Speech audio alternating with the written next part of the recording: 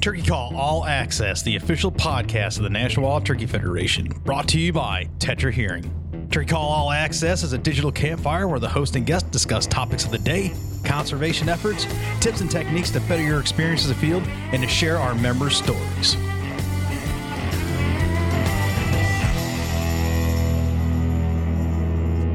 Episode 22 is here. As mentioned on our last episode, we are heading to the great state of Georgia. Hang on, my good buddy Darrell Smith of Minority Outdoor Alliance of the Sporting Life Notebook. We're catching up with Darrell in the red dirt of Georgia on a very, very hot turkey hunt. We're talking about big picture ideas, life, turkey hunting, so much. We're catching up with Darrell in 90 seconds. Let's go. This is Jason Hart, co-founder of Nomad Outdoor, and I'm here to welcome you to the Turkey Call All Access podcast hosted by my good buddy Fred Bird. At Nomad, we're constantly innovating to keep you more effective in the field. Check out our new 2022 Nomad turkey products, including our innovative Bull Lounger turkey vest, our new mesh light pant, and our bino harness system designed with a turkey hunter in mind. Also, for you whitetail, waterfowl, and western big game hunters, keep a lookout for new products coming later this summer by Nomad. Nomad, gear that hunts. Picture this, the sky full of birds, a good dog by your blind, and the pinnacle of reliability in your hands.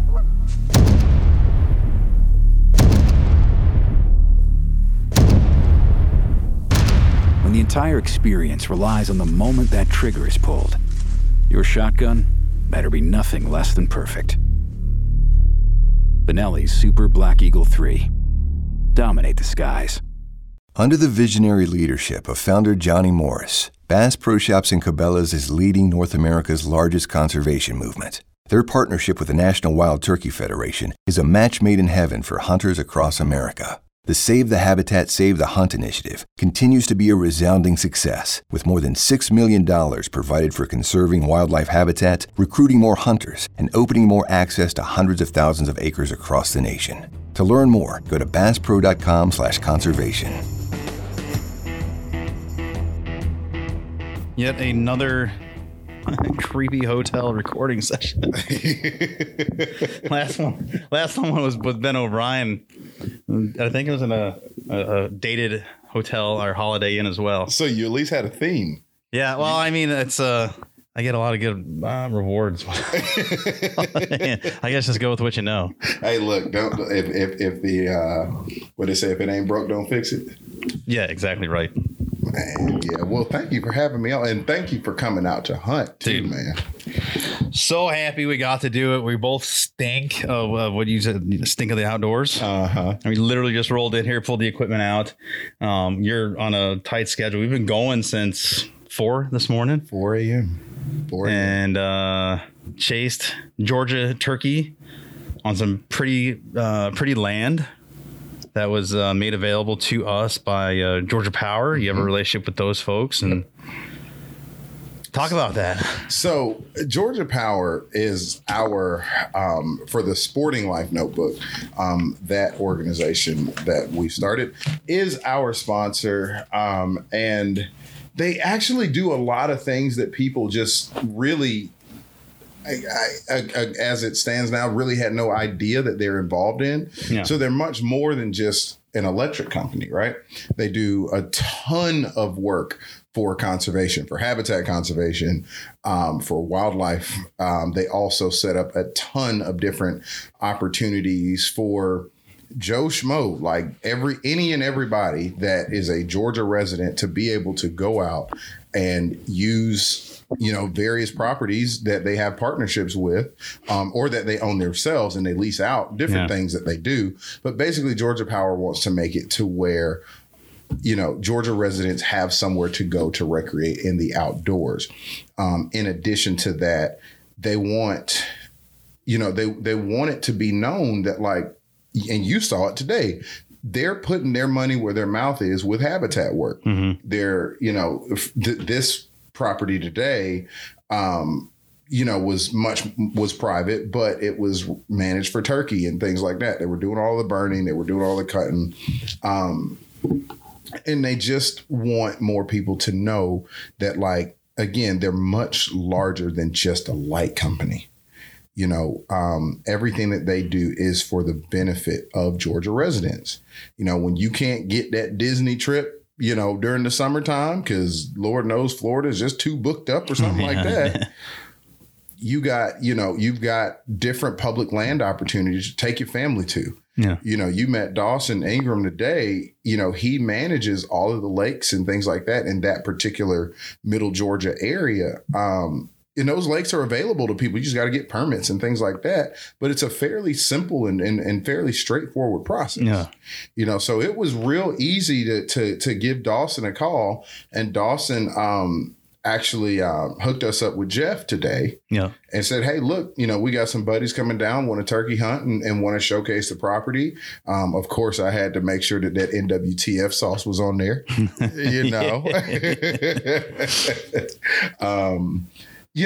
it was all for a good cause. And I think it was a good time today. So. Oh, it was great. I mean, we had action right away. We both made a decision not to pull the trigger. We could have been done and over to the Waffle House and lickety split time. Right. But we had a nice 3-pack of Jakes, maybe a couple super Jakes in the 3-pack, and that they played the game, and maybe we cheated them out of a good death. I think so. I feel that way sitting here at 8:30 at night in a hotel room in the Holiday Inn. But there we had a gobbler up top of us, and we knew he was there, so we wanted to make a day of it. I mean, you're gonna go tour the grounds and see the good work that's being done out there, and you can't see that if you kill right away. Right. Well, and I think that comes down to that moment at 7:30 this morning, right? That would have been all of 3 hours of us being on the ground. Right. Like, that's not a hunt to me. And what did you came all the way out here from Montana. Yep. Doing all of this great work that you're doing out there, talking about the turkey trek, just all of this. You didn't come down here to stay in the woods for 3 hours. No. I mean, we could have walked back out there. I would have put the dead gobbler in the truck and we could have taken a tour. Right. We could have, but no, it worked out the way it needed to. And I'm totally happy. And I don't think, Ben O'Brien's curse rubbed off on me from Montana. I'm just going to chalk it up to I had a day to hunt, and that's what it was. We got into it, made a decision, and that's on us. So, but it was cool to tour the property we were on. It was cool to see you in action and also, share some turkey wisdom with you and things you didn't know you got to learn. And that was very cool too. I learned about turkey poop. Yeah. It's important. It is important. Tells a story. It does. I did not know how to sex turkeys based on the shape of their feces. And that's really good to know because again, turkey hunting is the part of my outdoor pursuits that, it's not bird dogs. I'm not like neck deep into it because I spend the entire season dealing with dogs and quail and stuff. So when I get a chance to go after some turkeys, to me, this is a new movie. Like I'm excited because it's a bit more out of my element. Yeah. But I've done it enough times to kind of know what to look for. And it's just exciting. It's refreshing, right? It's hot. Dude, it was hot today. It's not cold. No. Well, I guess it depends on where you're at in the country. I went in 24 hours walking in ankle deep snow in some parts of Montana to hot and humid 80 plus degrees in the Georgia sunshine. Yep. And so what does that do to your body? It makes it freak the hell out is what it does. But that's for another time, another story. Right. Well, and I wanted to get your thoughts, man. Like, because I don't think you knew Georgia Power was doing. I had no idea. And you and Dawson seemed to vibe really well at lunch. So let's talk about that some. Well, I mean, just recognize an opportunity. And I just because I work for the organization, I can't possibly know everything. So it was encouraging when I asked him, like, are we doing stuff with you currently? And he's like, yeah, we're partners and the partnership is good. I'm like, that's fantastic. I love hearing that. And the fact that organizations like that can take advantage of opportunities to work together, to collaborate, to let people know that you have these wild spaces to go and enjoy. And then obviously you start brainstorming, well, how can we make people more aware? What can we do as far as bigger initiatives and things like that? that. So certainly that conversation was good to have. But now for me, knowing that something like that exists, well, where else does it exist in the country? Do we have other opportunities? Does it exist and people don't know? Like here in Georgia, you said there's a communication breakdown that everyday folks don't know this resource exists. So hopefully by way of anyone that hears this podcast and, you put it out to your audience and they hear it, and people in this area of Georgia or in the state can go now, okay, I heard this on the podcast and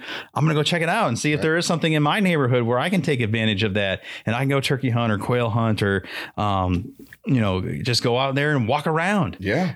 Have first time experiences. You got to watch a bird dust itself this afternoon. Never saw it. Not only did we see that, but we saw one of the prettiest turkeys I've ever seen before. It was a cinnamon golden kind of color. She was all like cinnamon and bronze, like all the way through. And I like to play semantics on this one. I'm not going to call it a phase because there's no phase. The turkey's not changing its clothes, but she had an off coloring, but she was gorgeous. And I'd never seen a coloration in a turkey like that. Yeah. And she just minding her own business, just walking, through the, just walking through the field and everything. And we were hoping that there was going to be a tom that might have been following her, but it looked like she had already, been claimed. Yeah. She was probably definitely on a nest. And a few of the hens we had encounters with acted in such a manner. So yay for Georgia turkey recruitment. Hopefully those nests carry through and, they can get, some turkeys recruited and see more on the landscape. It's a pretty spot, and it looks like, Georgia and the folks, whoever they're aligned with, helping them with habitat management are getting it done. Those longleaf pine groves we were in, the bottom was pretty clean. I didn't run into snakes, which was awesome. Well, one snake, but it wasn't venomous. No poison. Was not afraid. Black racer. Yeah. And he was racing. He's getting the hell out of there. He's going to get stepped on. Yeah. I didn't know what was going on. Like, Jeff was like, Darrell, look at this. And all of y'all had already seen it. Yeah. So I stepped forward and I was like, whoa, hold on. What? And later, it shot off. Later on in the afternoon, I hadn't even shown you this yet. Let me pull it up here. There was I saw those, what are they, anole lizards? Yeah. So I seen a bunch of those on the trees, but then there was we have a ton of them. This skink looking thing. And very, very well, maybe a skink. I don't know its actual taxonomy here. I can probably tell you. We get. Look at this one here. This little guy right there. Oh, yeah, that's a skink. Yeah, it's all that's right. A skink. Yeah. Oh, man, look at me. Yeah. Jeff Corwin, call me up. Let's talk about reptiles. Yeah, man, this little skink, he skanked. Now, skank is a ska term. Skanked along. He wasn't really jamming to, Hepcat or anything. He just sat right there, slunk or skinked around. That's pretty cool. Yeah, we actually have a really cool, just wildlife population here, man. I was really glad that we didn't run into anything venomous because that area is just known. Yeah. It's a known area for. I bought my first set of snake gators for this trip specifically. Yeah. Well, now you got to come down to South Georgia with me. Yeah. And I got to really show you. So that snake belt I told you about, that came from a big old rattler now. Big old Eastern Diamondback. Yeah. I'll take your word for it. Show me you can just text me. Yeah, I got you on that. I don't need to know the origins. I believe you. It's locally sourced. It's all good. It's organic belt material. It is organic belt material, my friend. Okay. Locally sourced. I was there when it was sourced. Is that right? I was there. My mentor almost stepped on it. Did you eat it? I wanted to, but my wife would not let me take it home. I heard rattlesnake's really good. I heard it's very good. It freaks me out when I see these videos and people skin them out and everything's out of it except for the muscle and that sucker slithering around Oh, it was. Know how now the sausage is made. Many people probably. I'm not really getting down to eating that sucker. He has no head, no skin, no guts, and he is steady sneaking around, moving around. It was like that when we shot that thing. It was still moving around for a while, and it just nerves, just like a chicken, just a big giant muscle, man. That's it. That's all them nerves freaking out. But the meat is apparently very good. I've never had it. My granddaddy had it, so he. When he was in the service, he was in the Air Force. But when he was in the service, he was stationed out in Arizona. Yeah. and they would kill them all the time and eat them. Yeah. And he was like, yeah, why not? Yeah. Hey, look, if you're going to do it and you can eat it, why not? Cats just south of here are eating boa constrictors. That is a thing. That is a Florida thing. Now, you've never had gator, have you? I have had gator. I like gator. You have? Yeah. Okay. Yeah, it's good. Gator is good. It reminds me of a meaty fish. Yeah. I don't want to say chicken because it's not anything like chicken. I feel like everybody says chicken. It's too easy. It's lazy. You're not thinking hard enough. It's not anything like chicken. Neither is squirrel. So stop it. Squirrel is not It like looks. It has the look of chicken, but the mouthfeel, the taste is totally gone. totally different. And squirrel is the move, though. It is very good to eat. Yeah, no, it's Very good. But we would have been eating turkey. Yeah, we eat crow instead. That's all good. There you Humble go. pie. we can all stand a little bit of that. So, man, when you taught me that stuff, man, just as far as how to identify and sex a turkey. Yeah. Another thing that I thought was really cool was, and I actually found it. It was the turkeys actually do. Yeah. Yeah, I meant to send it to you on Instagram. Oh, let's talk about it now because I think people in the audience would have their interest piqued because this sounds crazy. So turkeys actually like bathe in ant beds. And like they let the ants bite them and it secretes. So is this a regional thing? Because we obviously in New England, in northern spots, we don't have fire ants. Really? Yeah, there's no fire ants. Bless y'all. Yeah. So let's. Yeah, we don't have venomous stuff either. Well, that's not true. We do have some random pockets of timber rattlers, but nothing that anyone needs to wear gaiters around about. Right. It's so I'm going to go to it's on the Georgia Wildlife page. Yeah. And if I scroll down, there is a picture not long ago of a turkey coming out of the dust. And like I said, I meant to send it to you before my good old phone died. Oh, it's all good. Happened. So like, do the ants get like, is it ant specific? Like, is it a black ant, a carpenter ant?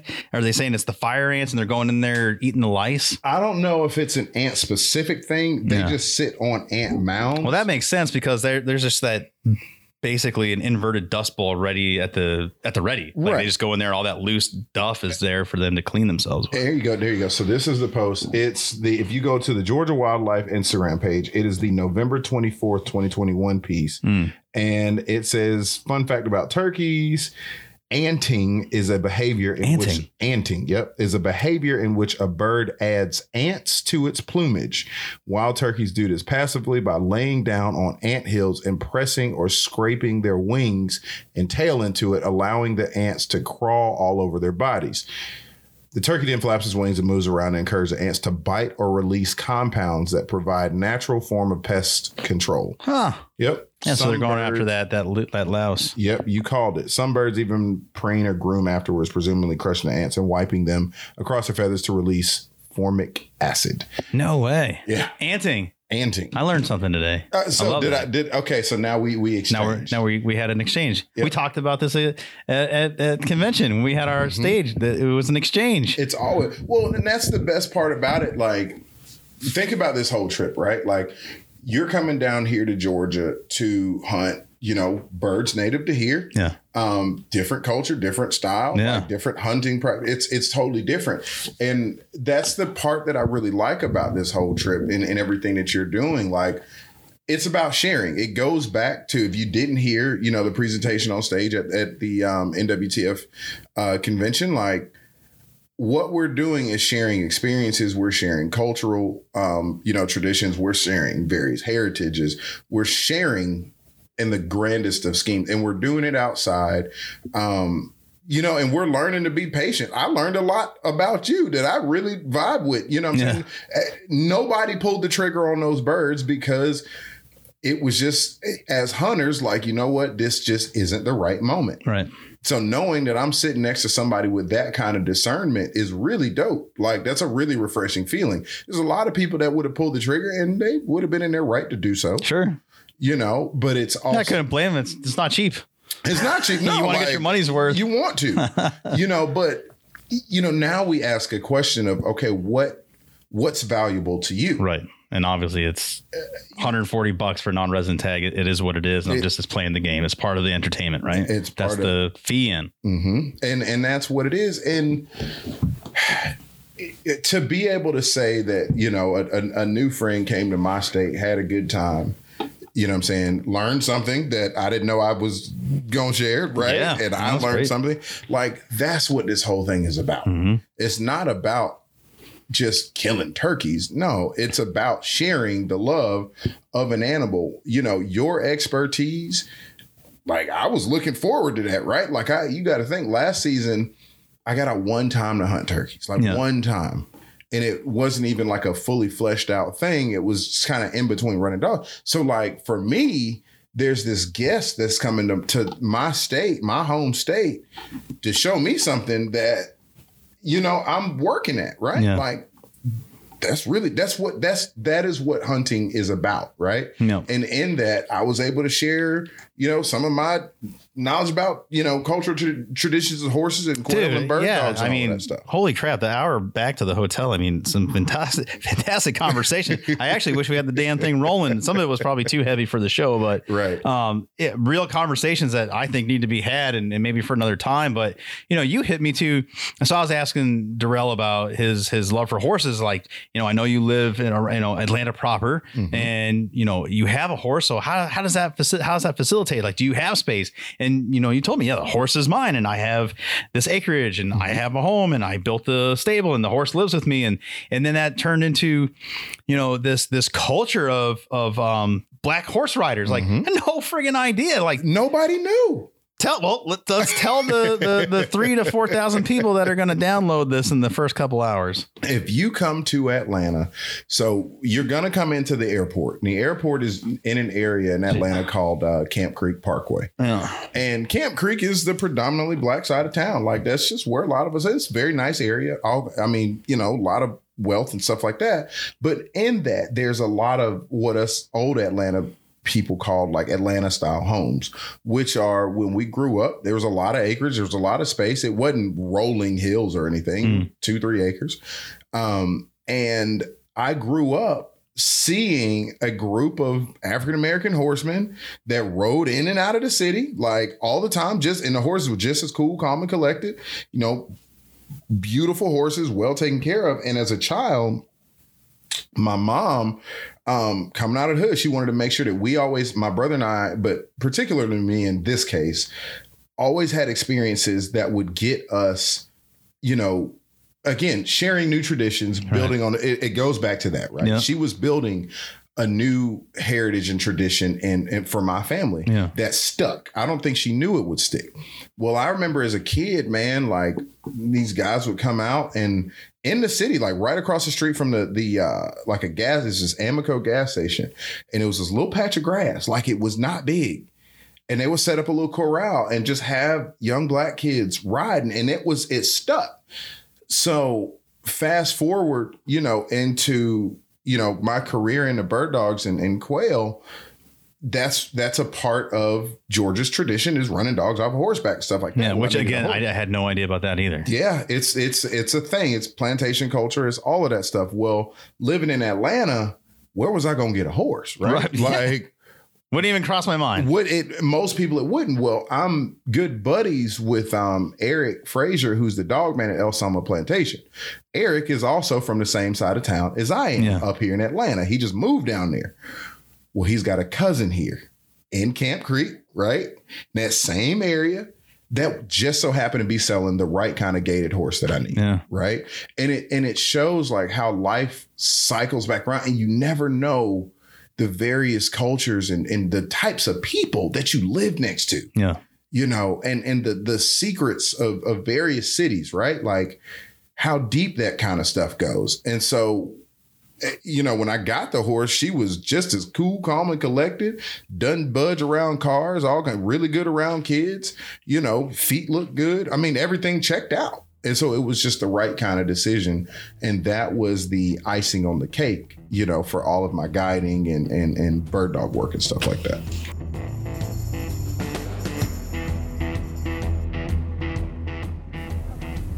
Picture this: the sky full of birds, a good dog by your blind, and the pinnacle of reliability in your hands.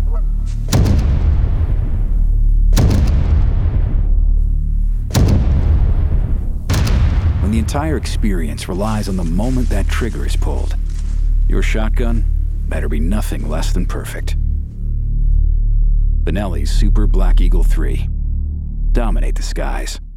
Under the visionary leadership of founder Johnny Morris, Bass Pro Shops and Cabela's is leading North America's largest conservation movement. Their partnership with the National Wild Turkey Federation is a match made in heaven for hunters across America. The Save the Habitat, Save the Hunt initiative continues to be a resounding success, with more than $6 million provided for conserving wildlife habitat, recruiting more hunters, and opening more access to hundreds of thousands of acres across the nation. To learn more, go to basspro.com/conservation. This is Jason Hart, co-founder of Nomad Outdoor, and I'm here to welcome you to the Turkey Call All Access podcast, hosted by my good buddy Fred Bird. At Nomad, we're constantly innovating to keep you more effective in the field. Check out our new 2022 Nomad turkey products, including our innovative Bull Lounger turkey vest, our new mesh-like pant, and our bino harness system designed with a turkey hunter in mind. Also, for you whitetail, waterfowl, and western big game hunters, keep a lookout for new products coming later this summer by Nomad. Nomad, gear that hunts.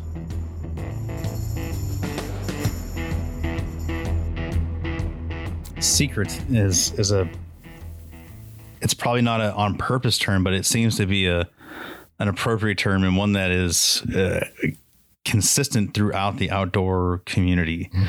Whether you manufacture bows, or you're a guide, or you do stuff for nonprofits, or you have your own thing going, like in most part. And as we're talking this out, and I'm thinking this line of thought, I think I maybe have come to some sort of small epiphany here on this. And that is, you know, we constantly say that as a hunting community, we do a terrible job of telling our story, telling stories of tradition. And I'm coming to the realization is it's not that we suck at it.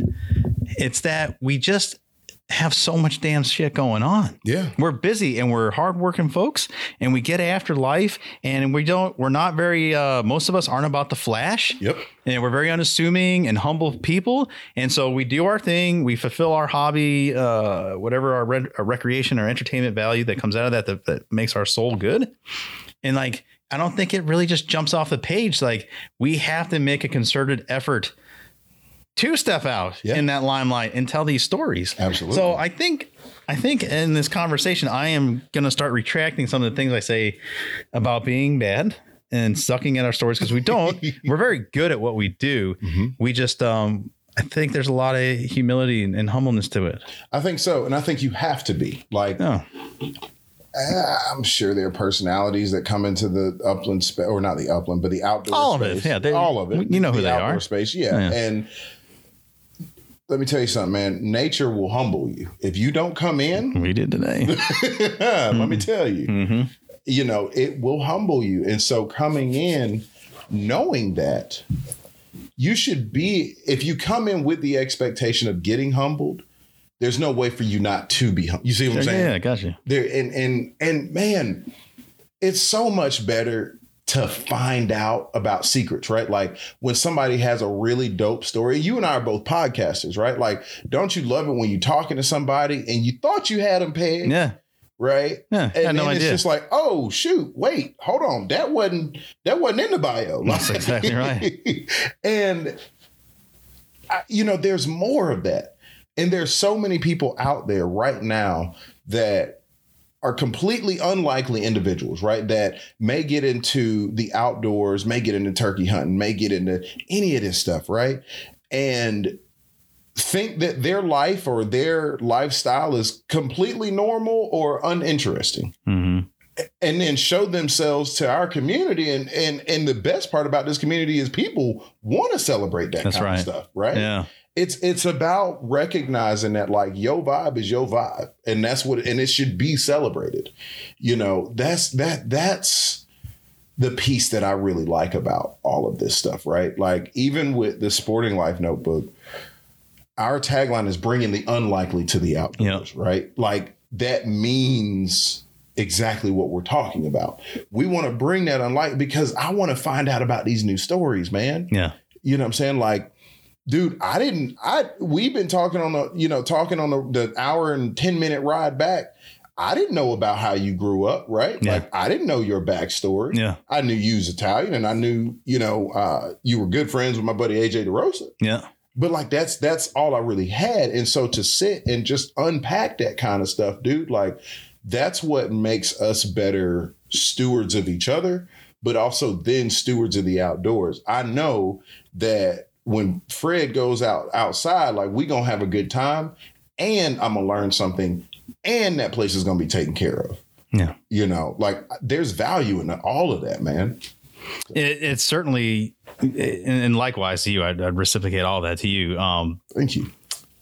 And uncovering these individual nuances, it's exciting because it makes the conversation more rich. It's not like it's not so like 2D that we're just gonna talk about our organizations and talk about their missions and just kind of beat that horse that right. People have been listening to this podcast. They know what this podcast is about. People listen to your podcast. They know what that's about. Yep. But to be able to take that message and then throw that secret sauce in, pun intended, that's what makes the conversation rich. Yep. And that's what makes it exciting. And that's what makes it compelling. And that's why people are going to listen to this thing all the way through and not just listen to the first 10 minutes of it. Right. Right. Because we're like, my goal, man, and any time that I get into the woods or outside with anybody is to unpack, right? Mm-hmm. Like, I just don't understand how two individuals can we spent well over 12 hours today with each other. Yeah. Not getting to know each other. You know what I'm saying? Not like, bro, I don't care how many turkeys you shot. I don't. It's dope. Like, that's great. And maybe I care if it means us having something to eat. Yeah. You know what I'm saying? But to me, I care about you as a human being. I want to know all of this stuff. Because, dude, it's like when we was dating back in the day, right? You get on the phone with somebody and they just as boring. And you like, what are you doing? Nothing. Right. What are you doing? Nothing. Right. And it's like, man, I'm not here for that. Like, I'm not. And we can do so much better. I think we empower ourselves as a sporting community when we go in with the intent on learning something really dope about the person that we're out in the woods with, and even, my wife, we've known each other since we were 12, and to this day, still we finding out new stuff about each other just from walking in the woods, and like, I just think there's so much power and beauty into that, and we need to be celebrating each other. Yeah. So I can talk about that all day. So don't let me get on a rant. I'll let you. You're the guest. They don't want to hear from me.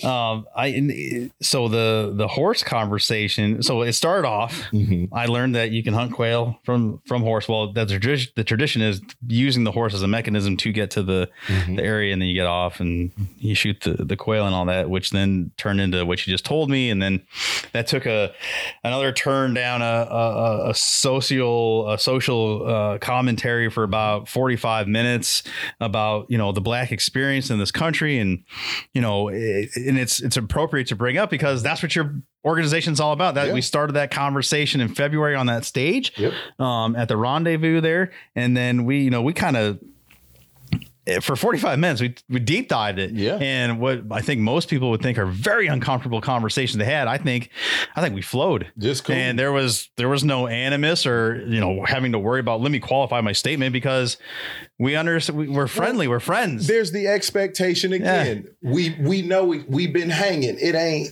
I'm not going into this like, oh, what Fred gonna judge me about this time? No, man. Like, you were asking open, honest questions. I want to know. Yeah. And I can't know honestly if I'm going to sit there and tap dance around issues. And I think it's a bigger problem, a more 40,000 foot comment to make about the state of our country. Never mind our hunting community. Right. It's the whole thing. Like, and the old folks say this, and I know you didn't heard this before.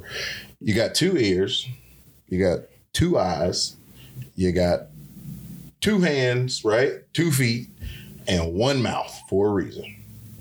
You got 2 nostrils, all of that in one mouth for a reason. So you can observe to the highest possible capacity that you have when you're listening or engaging with someone else. None of what you asked was uncomfortable. It was genuine. It was like, look, what is this? What is the situation? We were analyzing, what we really think some of the motivations were for Peter Spencer, right? Like in that whole case. Right. And there are a lot of opinions that, circulate around that. Well, in any other circle, people are like, oh man, I'm too scared to talk about that. Yeah. Why? You know what I'm saying? Like, and specifically about that, I might not agree with the outcomes. I might not agree with how the case was handled, but you and I weren't there in the courtroom, right? We aren't there during the investigation. So the larger, more important conversation is not only how do we prevent that, but what went wrong? Like, what do we think went wrong as it relates to us as sportsmen, as a sporting community, right? Yeah. Like, we're talking about recruitment. That story doesn't help with our 3. It just doesn't. The story doesn't help with life. It doesn't help at all. you shouldn't trip out with having guns. I mean, that's like 10 commandments of firearm safety, right? Mm-hmm. I mean, let's put that. I mean, I don't want to focus on that part of the conversation so much. It's tragic, and certainly wrongs need to be righted, and things will work itself out there. I wouldn't even want to try to look for some cautionary tale. I would say if you're going to go to hunting camp, know the people you're going with. Know the people you're going with. Have some semblance of understanding. Yeah, and more, and that is the most important thing. But the other piece is, man, as firearms owners, right, as sportsmen, sportswomen, think about the representation. Yeah. Think about how it is going to look. Think about your traditions now, right?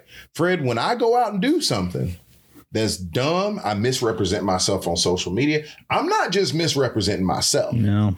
I'm misrepresenting you. I'm misrepresenting NWTF. I'm misrepresenting all of the organizations and individuals that are in this thing to better. When you have cases like that, that sends us 10 years back in the past, right? That we lose ground on all of these great accomplishments that we had, right? We've had the Land and Water Conservation Act, right? Which was a resounding success and will continue to be a success.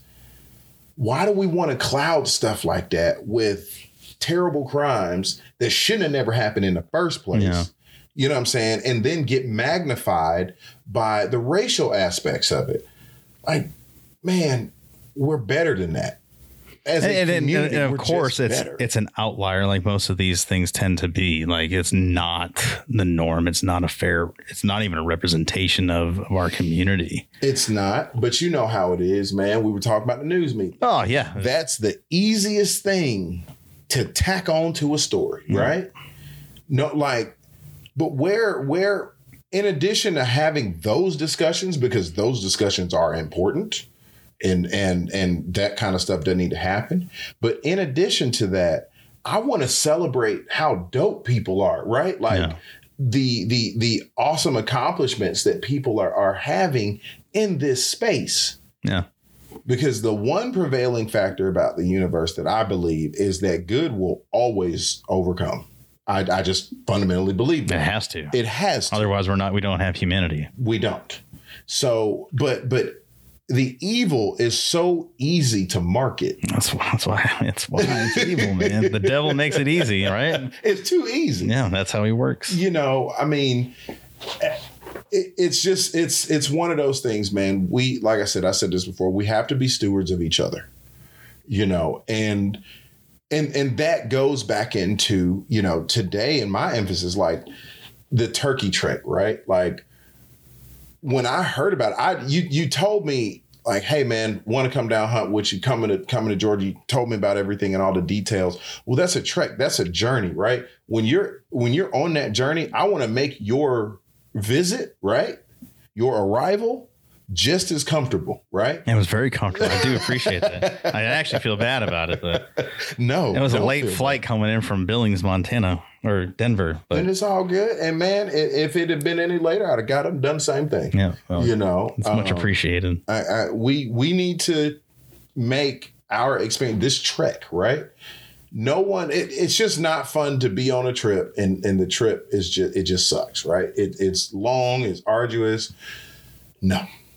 And so, and I want to talk a little bit more about the turkey trek and how Sporting Life and Minority Outdoor Alliance can help in that endeavor. Yeah. You know, but my goal with you coming here to Georgia was to give you, you know, a quality place to share that story and all of that stuff. And we definitely did that. Yeah. Yeah, totally. So now tell me about how we can help with Turkey Trek. Give me the whole rundown, man. So, I mean, in totality here, the big 40,000 foot view, you know, Turkey Trek is going to run its course. It's a campaign that's got some incentives built in from our friends at Meat Eater, but the overarching theme is membership. Mm-hmm. Okay. Buying that membership, becoming a member, having some sort of skin in the game, and committing yourself. You know, we want you to be NWTF members. That's very important to us. That gives us a voice when it comes to policy making, when it comes to working with people in Washington, D.C. or at the state agency levels. Like those voices, those number of voices mean something to those people. Because in a kind of a boiled down sort of way, those voices are votes, right? So there's incentive to listen when it's a loud voice and it's a big voice, right? So the other side of those memberships is, and I talk about this on the program all the time, is the ability to match funds. That power of that $35. It's not just $35. On average, it's a 5-to-1 match when our professionals put those $35 to work. So now you're up over $200. You would just for signing up through the Turkey Trek portal or whatever campaign we have coming down the road.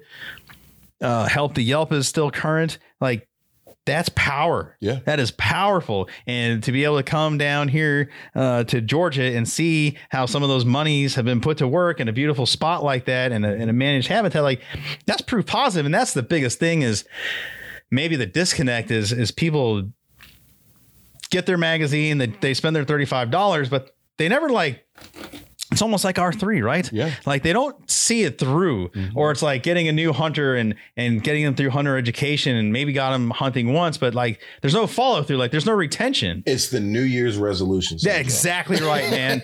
Planet Fitness hard charging for the first 2 weeks and then that's it. My calves hurt and I'm out. Yep. Like if you could get a lot of these people to these places and they're in every state, like you can see the goodness that is happening. So in large part, that's what it is. You know, COVID kicked all of our asses in one way or another, and it hit our membership hard. Yeah. Most of the people traditionally go to fundraising banquets in their community, or they'll travel some to support other volunteers. And that's where a lot of our memberships come from. And when you didn't gather, and all the nonprofits can speak for this because no one was allowed to gather and have these fundraising events, everything went virtual.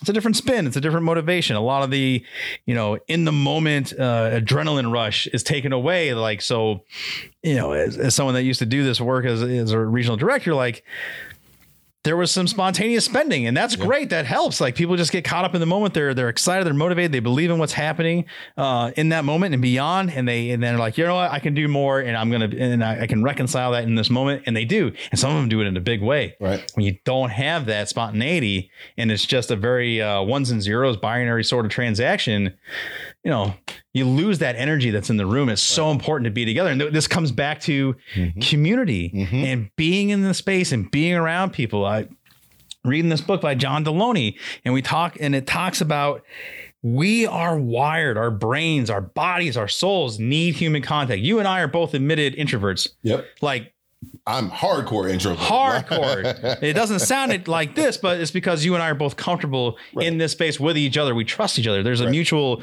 unspoken agreement between two guys, right? And we can open up to each other. That's often how most introverts are. Like they have their people, and you can't really shut us up at that point until you put us in a very uncomfortable position, right? Yep. But that community, that being togetherness is That's the church, man. That's what gets it done. Oh, now you talking my language. So now I'm good for writing references to the church and sanctuary in my outdoor literature. I've done it a lot of outdoor life and done different stuff like that. And I believe, like, in my opinion, and this is my thing, I grew up Southern Baptist. Yeah. I mean, like classic, historic Atlanta Southern Baptist Church, all of that stuff. And my great granddaddy was one of the founders and all of that. And,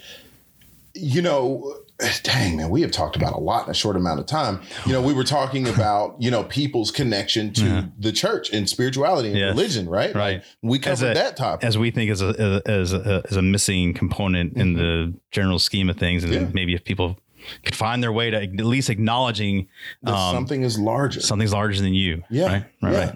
Okay, keep going. I don't want to stop. No, it's just wild how all of these things are cycling back around anyway. They all connect. It all connects. And like me having that background in the church, I was still very detached, from church, like going to church every Sunday and all. I was very detached from it. It was a thing to do. It was a chore that I did every Sunday for all the politics and all that it was worth, right? Sure. Like families heavily ingrained in it and all that. And I didn't really have a relationship with the church that I think was indicative of something that people should like model, right? Mm-hmm. I came and went as I did. Mm-hmm. Well, then I got into the outdoors. And that was as a child, right? And I wasn't processing that. I just knew what I felt. And what I was feeling was that church, was that feeling that I was feeling God, honestly. Mm-hmm. Like, you call it what you want, but I was feeling God, and I was feeling the beauty of what it means to recreate in the outdoors frequently.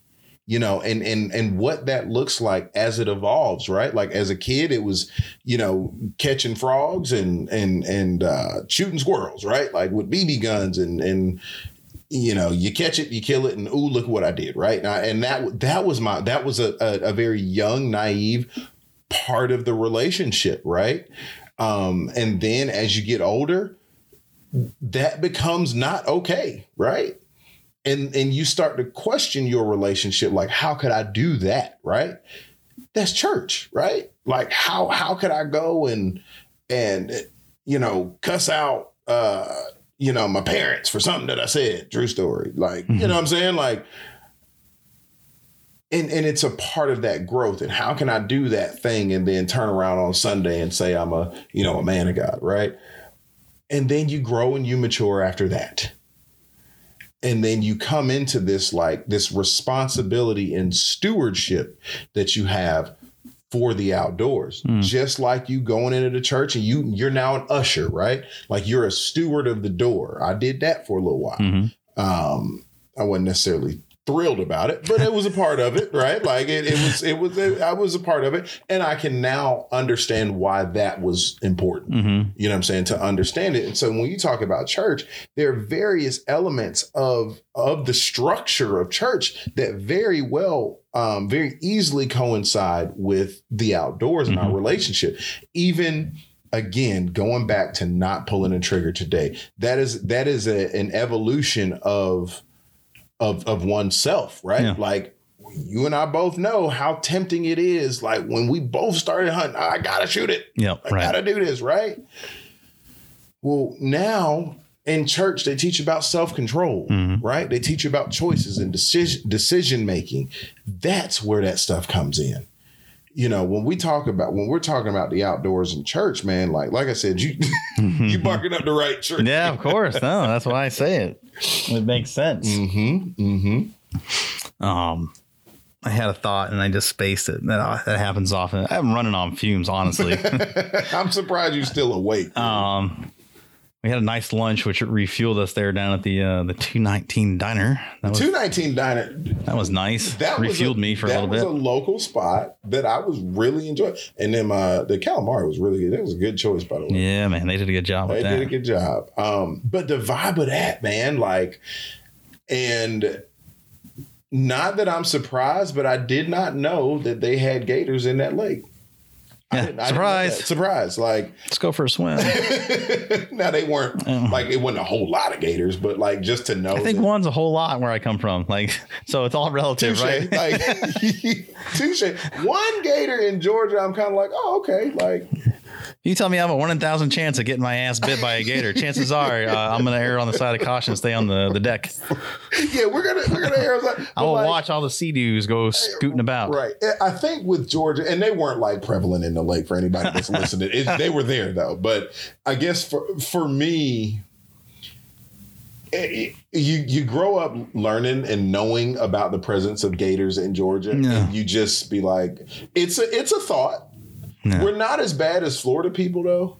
Florida people actually go up and like grab the gators, and they're like, "Oh, they're like little puppies." It's apropos. It's like Florida man. Yeah, yo, Florida man is a classic, though. Florida man is a classic. Florida man grabs my back legs of a gator, gets his hand bit off. Are you surprised? Florida man.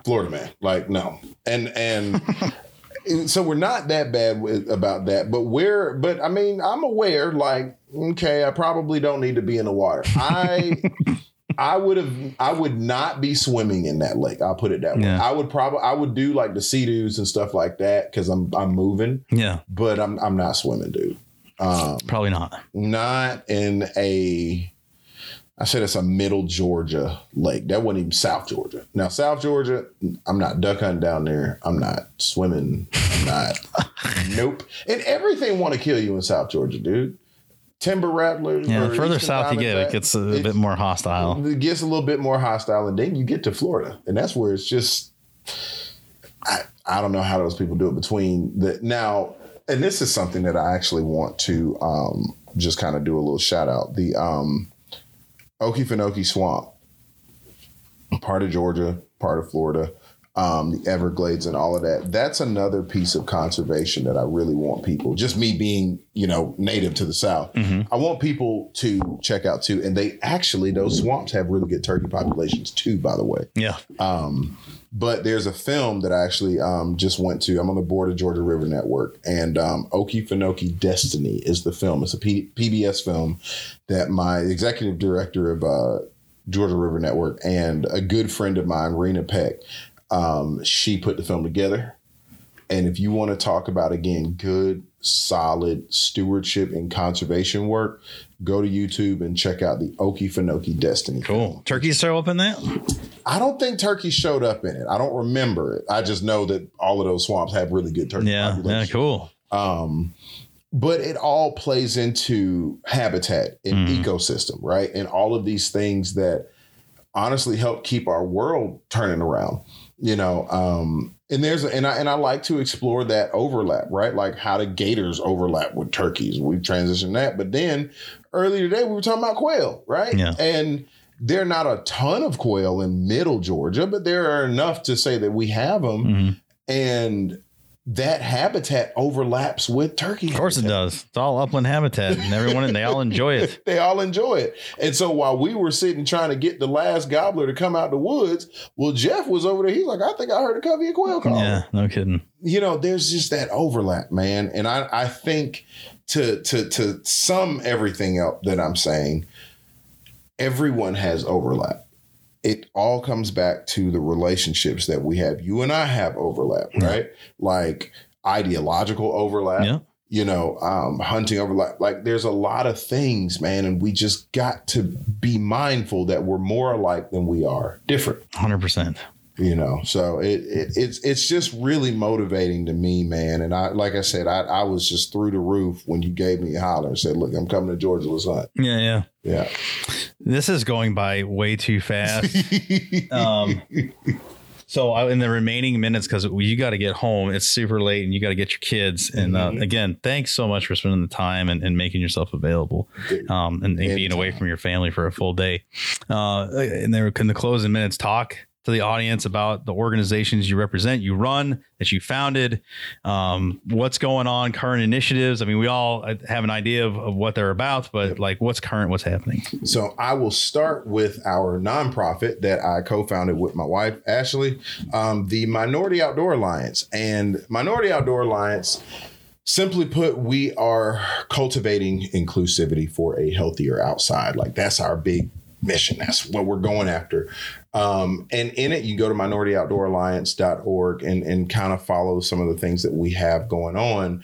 The website will there'll be a new site coming up in the next couple of days, matter of fact, with a bunch of new initiatives, content.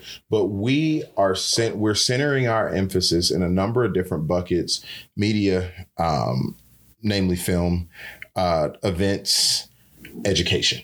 Okay. We want to educate people. We want to make sure that you have a good time, and we want to represent.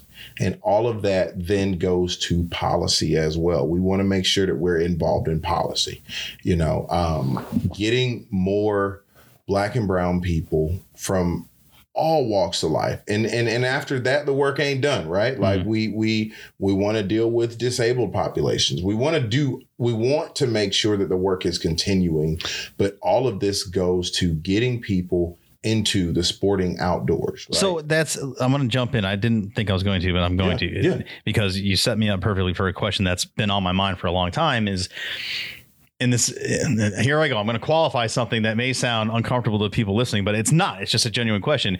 Do you hope at some point there is no need for your organization?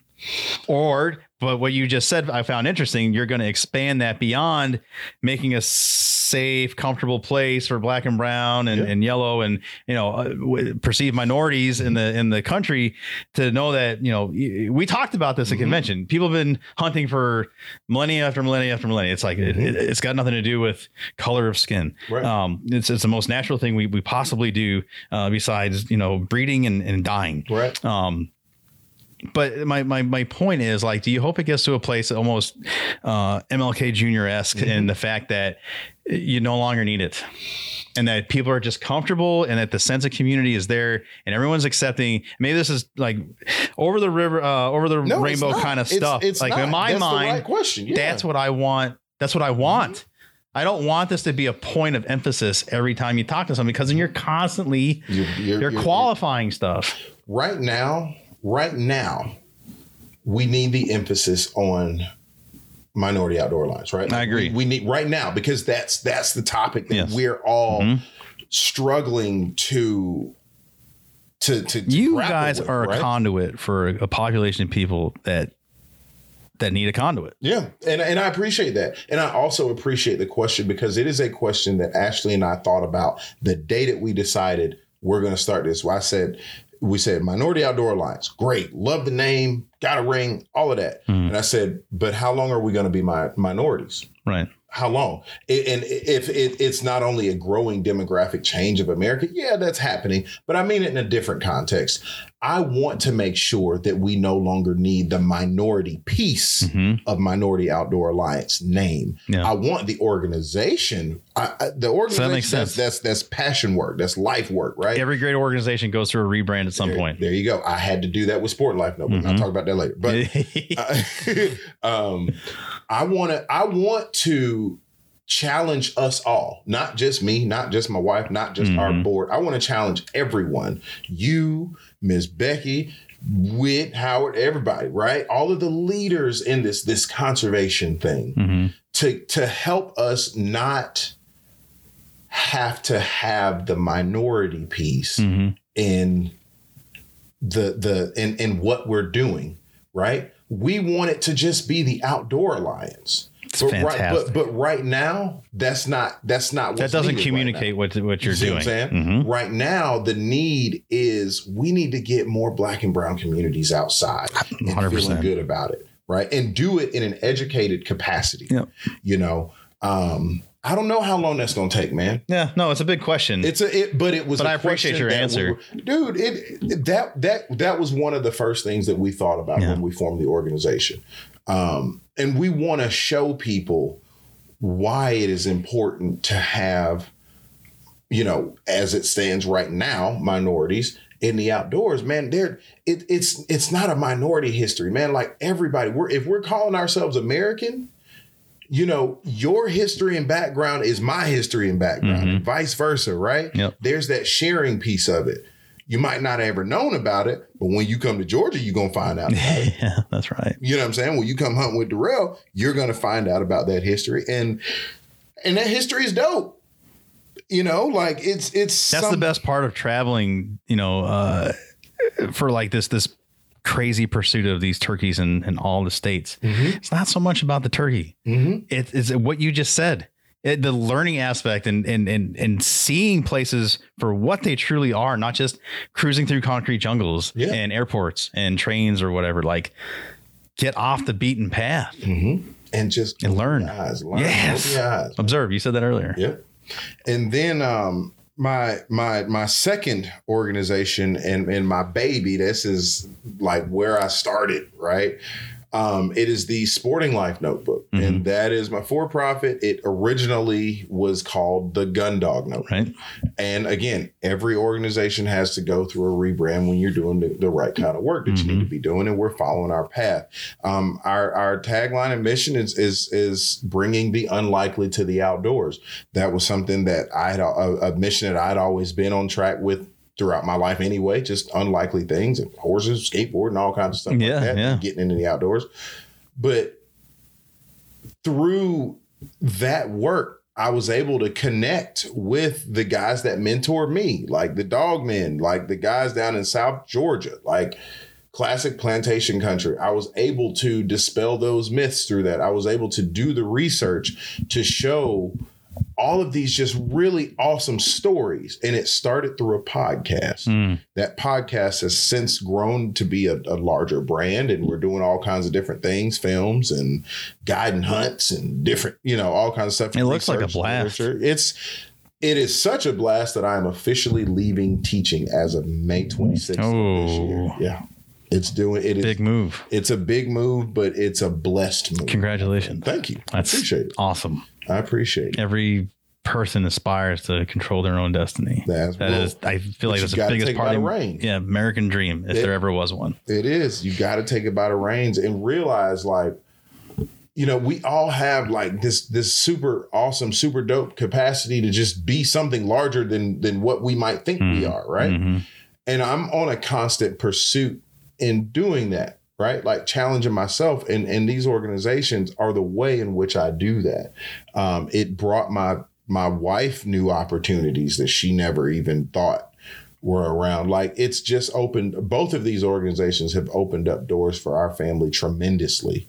And it takes partnerships and collaborations to be able to do that. Sure. You know, it takes, you know, community, right? That's the running theme, you know, and so that's where we are. Minority Outdoor Alliance and the Sporting Life Notebook those are my two babies, man. Where can people find you? So minorityOutdoorAlliance.org, thesportinglifenotebook.com if you need my emails.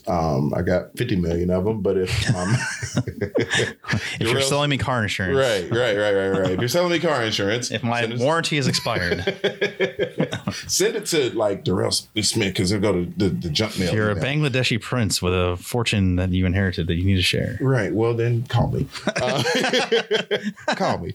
Don't go to the spam email, but my email is DarrellSmith at thesportinglifenotebook.com or Darrell Smith at minorityOutdoorAlliance.org. And you can find both organizations on Instagram as well. This could go so much longer, and even in your closing remarks, you're talking about myths of plantation. Like I want to dive into that. Oh, we're gonna put a pin in that because I want to know what that means. That's very intriguing to me, and I suspect there's a whole great history there and something to talk about and flesh out at another time. But we're up against it for your personal clock, and Miss Ashley is gonna want her husband home with the children. Yeah. So we're gonna relieve you of your hosting duties. You've been awesome. Thanks for everything. That's for hosting us, bringing NWTF and myself down to a beautiful spot and sharing with us, and then just deepening connections. Thank you. Man, thank you so much for coming. Thank you for having me. And man, I'm looking forward to doing this again. Yeah, we're gonna, because I got to kill a turkey in Georgia. So right. Well, we need to do that. And then you can, like always, you can come up to New Hampshire, and I can show you around my very small state. Will do. And Ashley actually thinks New Hampshire is stunning and beautiful. She went to school there for a second. So that's another conversation. She did? Hold on. Address that. Where'd she go to school? She was in law school. I don't remember the name of it because I just don't. We weren't dating at the time. Did she go to Dartmouth? No, she didn't go to Dartmouth. UNH? I'll text her and get the name for you. Well, you can follow it up. We're not going to put it in the show notes. It's just my own personal wondering. She went to school up there for about a year and some change, and then transferred down here to Georgia State. Yeah, something to do with cold or something like that. But it's cold. It's still cold. You guys, all your leaves are out, and I just got a text from my wife. They're having a backyard fire with some of the neighborhood kids, and there's no friggin' leaves still. Like it's still cold. It's matter of fact, it's 52 degrees. Yeah, no, it's not 52 degrees with a low of 30. So good thing they get the fire going. I will. I'll get the name of it. I can't remember to say. No, that's very curious and interesting. Yeah, she was up there, and awesome. She can tell you more about it, but she just loves the color change and all that stuff. Oh yeah, fall's fantastic in the Northeast. Yep, that's awesome. Yep. So, all right, brother. Thank you. Thank you, buddy. I appreciate it. We'll do it again. Yes, sir. Thank you again to Terrell for his hospitality, for making late night trips to the Atlanta airport, early morning trips back into the city, and then down to where we ended up there in midway down there on the Alabama border. New sights and sounds for me. It was a pleasure. It was awesome. And I hope you guys really enjoyed this episode. I love real talk. I love asking genuine, real questions and having honest conversation. That's how we get where we're going. Those that know me, those that are listening to this program, I think you get who I am or what I'm about as far as getting answers or having conversations. I'm not one for tap dancing. I'm not extremely strategic in working 10 chess moves ahead. I have questions. I want them answered. And it's my curiosity is genuine. And, I'm not looking to necessarily frame an answer in my questioning. I want to know. And in this case here, this conversation, I'm sure will continue to make some folks uncomfortable. I hope you get over it. Because as a community, as a hunting community, as an outdoor conservation community, we're not a huge population. Breaking news, right? So I know there's a great cliche out there, get comfortable with being uncomfortable. Well, that is apropos for this episode. Not entirely, but going forward, I hope you're as lucky to have friends, colleagues, acquaintances that you trust enough and you feel comfortable enough to ask hard questions or uncomfortable questions. It's how we get better. And I think it speaks to the character of all involved in such conversations. When you're able to do that without worrying about being offended or offending, and you come from just a genuine place and wanting to learn and be better. At any rate, I think that's what we had here. And I'm so appreciative of the conversation and of Darrell's time and his willingness to have open, honest conversation. I wish, like I said in the episode, you could have heard, our conversation in the truck. These are real conversations and they're real people. We are real people and we have them. Another show or another conversation, maybe for another show down the line.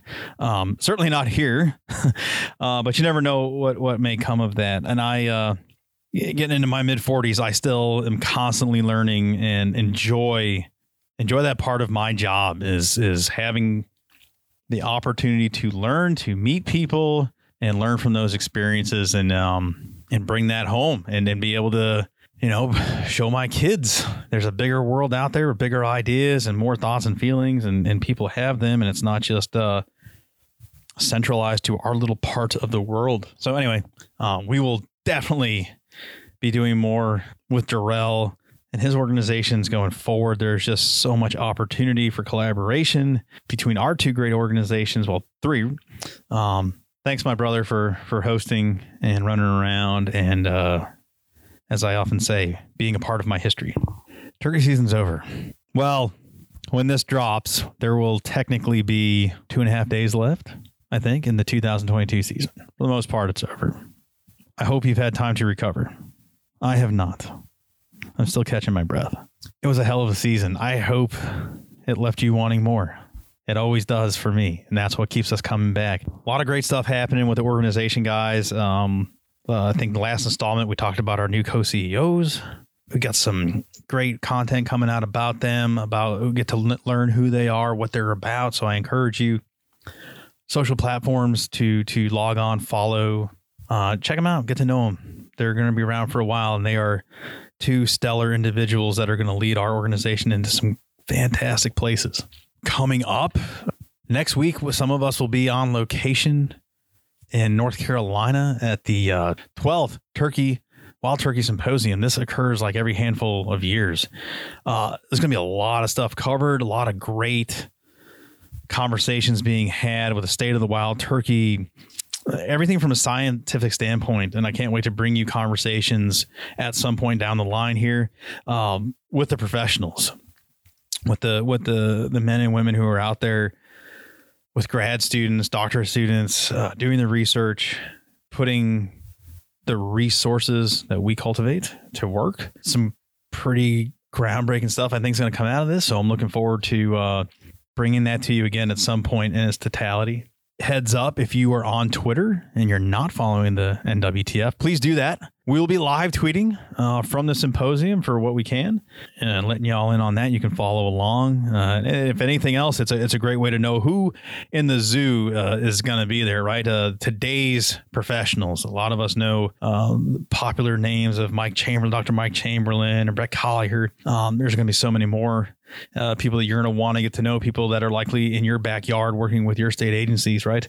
All-stars, superstars. And this is the good stuff. This is where we nerd out, and unapologetically so. We're going to just nerd out and have a good time learning and getting educated, asking tough questions, and hopefully it inspires more research and inspires more opportunity for learning and having honest conversations. So that's coming. There's a ton of fundraising opportunities. So you can, if you're looking to join, to renew that membership, I know there's still those really badass Mossio coolers that are available through the end of June. The collaboration with Martian Milko, Project Upland, and the NWTF on the Fighting Toms hockey t-shirt, that is available to you if you want to join or renew a membership and you want to get in on that special hockey shirt. More things throughout the summer will be coming, and we'll hip you to those as they come. I know there's a motorcycle raffle going on. You guys can get in on that, join or renew. I think that gets you a year subscription to Hunt Stand as well. So that's pretty awesome. And you can get in on a Harley Davidson, gliding in to the 50th anniversary on the Harley Davidson Street Glide. Awesome stuff. That's it. I'm getting ready to go long here, way longer than I wanted to on this out, but that's where we're at. It's we're into June, man, and that scares the hell out of me. Time's flying by so fast. But here we are, and we're gonna make do of summer and get ourselves to September. Most of us are already longing for it, as well as spring 2023. But before we get there, we got to get to our convention, and boy, howdy, do we got a convention lining up for you. I can't believe we're already talking about it. I feel like we just left Nashville. Nevertheless, here we are. We are talking about it, and it is coming, and it's going to be a hell of a party as we celebrate our 50th anniversary. So until next time, I think next time, like I said, we're heading to Vermont. That will almost round out our turkey season coverage. I think we have one more with another special guest. And then we have more cool folks from across the country we're bringing you. And then the 12th Wild Turkey Symposium coverage to come. So look forward to all of that. Like, subscribe, we're available, guys. It's so important. There was some sort of snafu with Facebook. So a lot of our coverage, a lot of what you guys are hearing comes by way of that news feed, that Facebook feed. And Facebook has decided not to push a lot of podcasts for whatever reason now. So if you don't want to miss a beat, subscribe.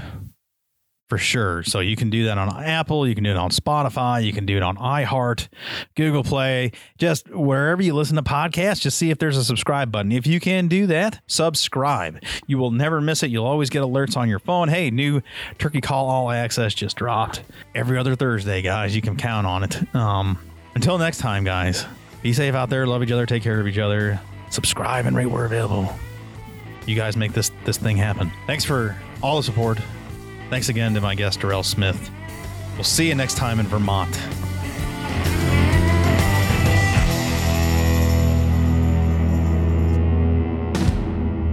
Under the visionary leadership of founder Johnny Morris, Bass Pro Shops and Cabela's is leading North America's largest conservation movement. Their partnership with the National Wild Turkey Federation is a match made in heaven for hunters across America. The Save the Habitat, Save the Hunt initiative continues to be a resounding success, with more than $6 million provided for conserving wildlife habitat, recruiting more hunters, and opening more access to hundreds of thousands of acres across the nation. To learn more, go to basspro.com/conservation. This is Jason Hart, co-founder of Nomad Outdoor, and I'm here to welcome you to the Turkey Call All Access podcast hosted by my good buddy Fred Bird. At Nomad, we're constantly innovating to keep you more effective in the field. Check out our new 2022 Nomad turkey products, including our innovative Bull Lounger turkey vest, our new mesh-like pant, and our bino harness system designed with a turkey hunter in mind. Also, for you whitetail, waterfowl, and western big game hunters, keep a lookout for new products coming later this summer by Nomad. Nomad, gear that hunts. Picture this: a sky full of birds, a good dog by your blind, and the pinnacle of reliability in your hands.